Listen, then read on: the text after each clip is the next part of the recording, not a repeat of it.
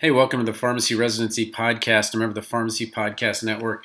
I'm so excited for Phase 2 this year because there are almost twice as many spots in PGY1 and almost 3 times as many spots as last year in PGY2.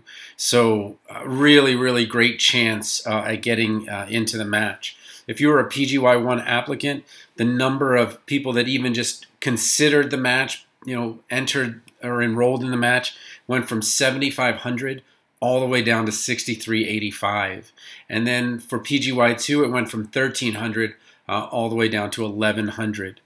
So when you talk about the number of people who were actually participating in the match, that went down as well. So only 5,100 were in the match for PGY1, even less than 1,000 this year for PGY2. Why does that matter so much?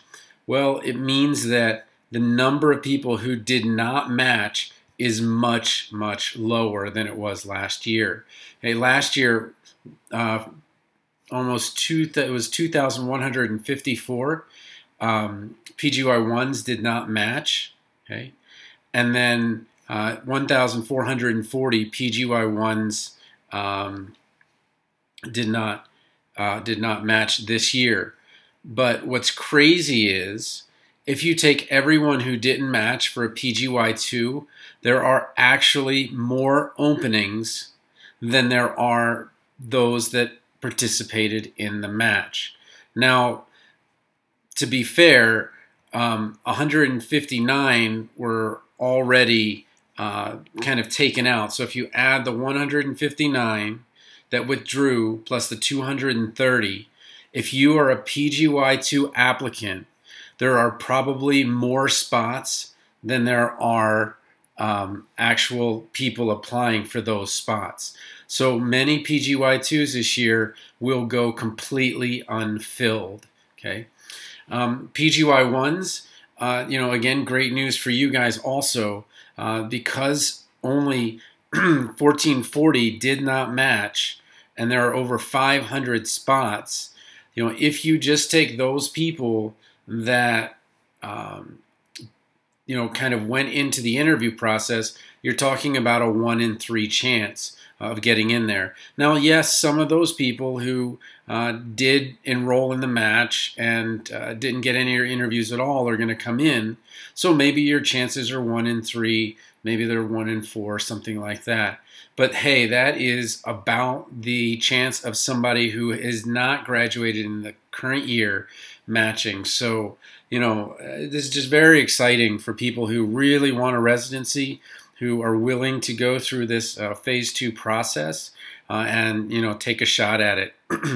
So let me talk about the actual numbers that are coming out of ASHP in terms of the match. So again, last year, there were only 282 positions available in the match. This year, there are, let me find it. I think I got the wrong one here. It should be 500. Yeah, there are 517 positions in PGY1 and 277 positions in PGY2. I think that PGY2 is going to be turning the corner first. That is, there will be more applicants than there are spots. Other way around, there are more spots than there are applicants. And as pharmacy school enrollment continues to nosedive, it's going down another 10% of applicants this year. It's going to be possible for basically everyone that wants a residency to get one. And that's great that we're going to be, there with the med students are. So instead of, celebrating, yay, I got a match, but 30% didn't, we're going to be in a much better position where maybe close to 72, 73% of people this year will match. And that number hopefully will continue to go up. Again, the number of spaces went up 150, and the number of people applying just took a huge dive. 1,100 out of that number, I want to say, is almost 15%. If I remember right, yeah, almost 16% lower in terms of people going for residency this year than last year. So that's great news for you guys in Phase 2. So what are my tips and tricks, if you want to call it that? Number one You can start right now. As soon as you see that somebody is open in phase 2, contact them and start applying and just say, hey, you can just say, hey, I'm interested in your program. This is a little bit about me. I've attached my CV. Am I someone that you would consider? And what people have done is they've sent this to maybe 30 or 40 programs and heard back from 20 or 15. And what that does is it's a really quick way to start seeing, like, okay, where should I be applying? And then if you're on the residency side, it's not like last year. You're not going to get near the number of applicants that you got for phase 2, and certainly quality applicants. So really, having somebody, whether it is the RPD or somebody kind of manning that, I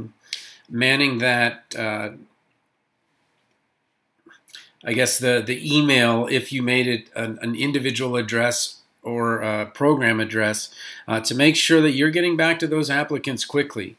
They're scared. I know that you guys aren't scared, but really, if you want to get the best applicant, it's going to be all about how quickly does your site communicate back with them. And then as an applicant, if they don't get back to you, maybe put them further down the list. They may already have what they need, or they may kind of be in the throes of, I don't think we're going to actually even fill the position. We put it up there, but maybe we're not. Something like that. So again, you need my help, TonyThePharmacist@gmail.com. And then if you if you want my individual help, residency.teachable.com. Super excited this year. Phase 2 is going to be completely different than last year. Going to have a ton of acceptances, and it's going to be a great year.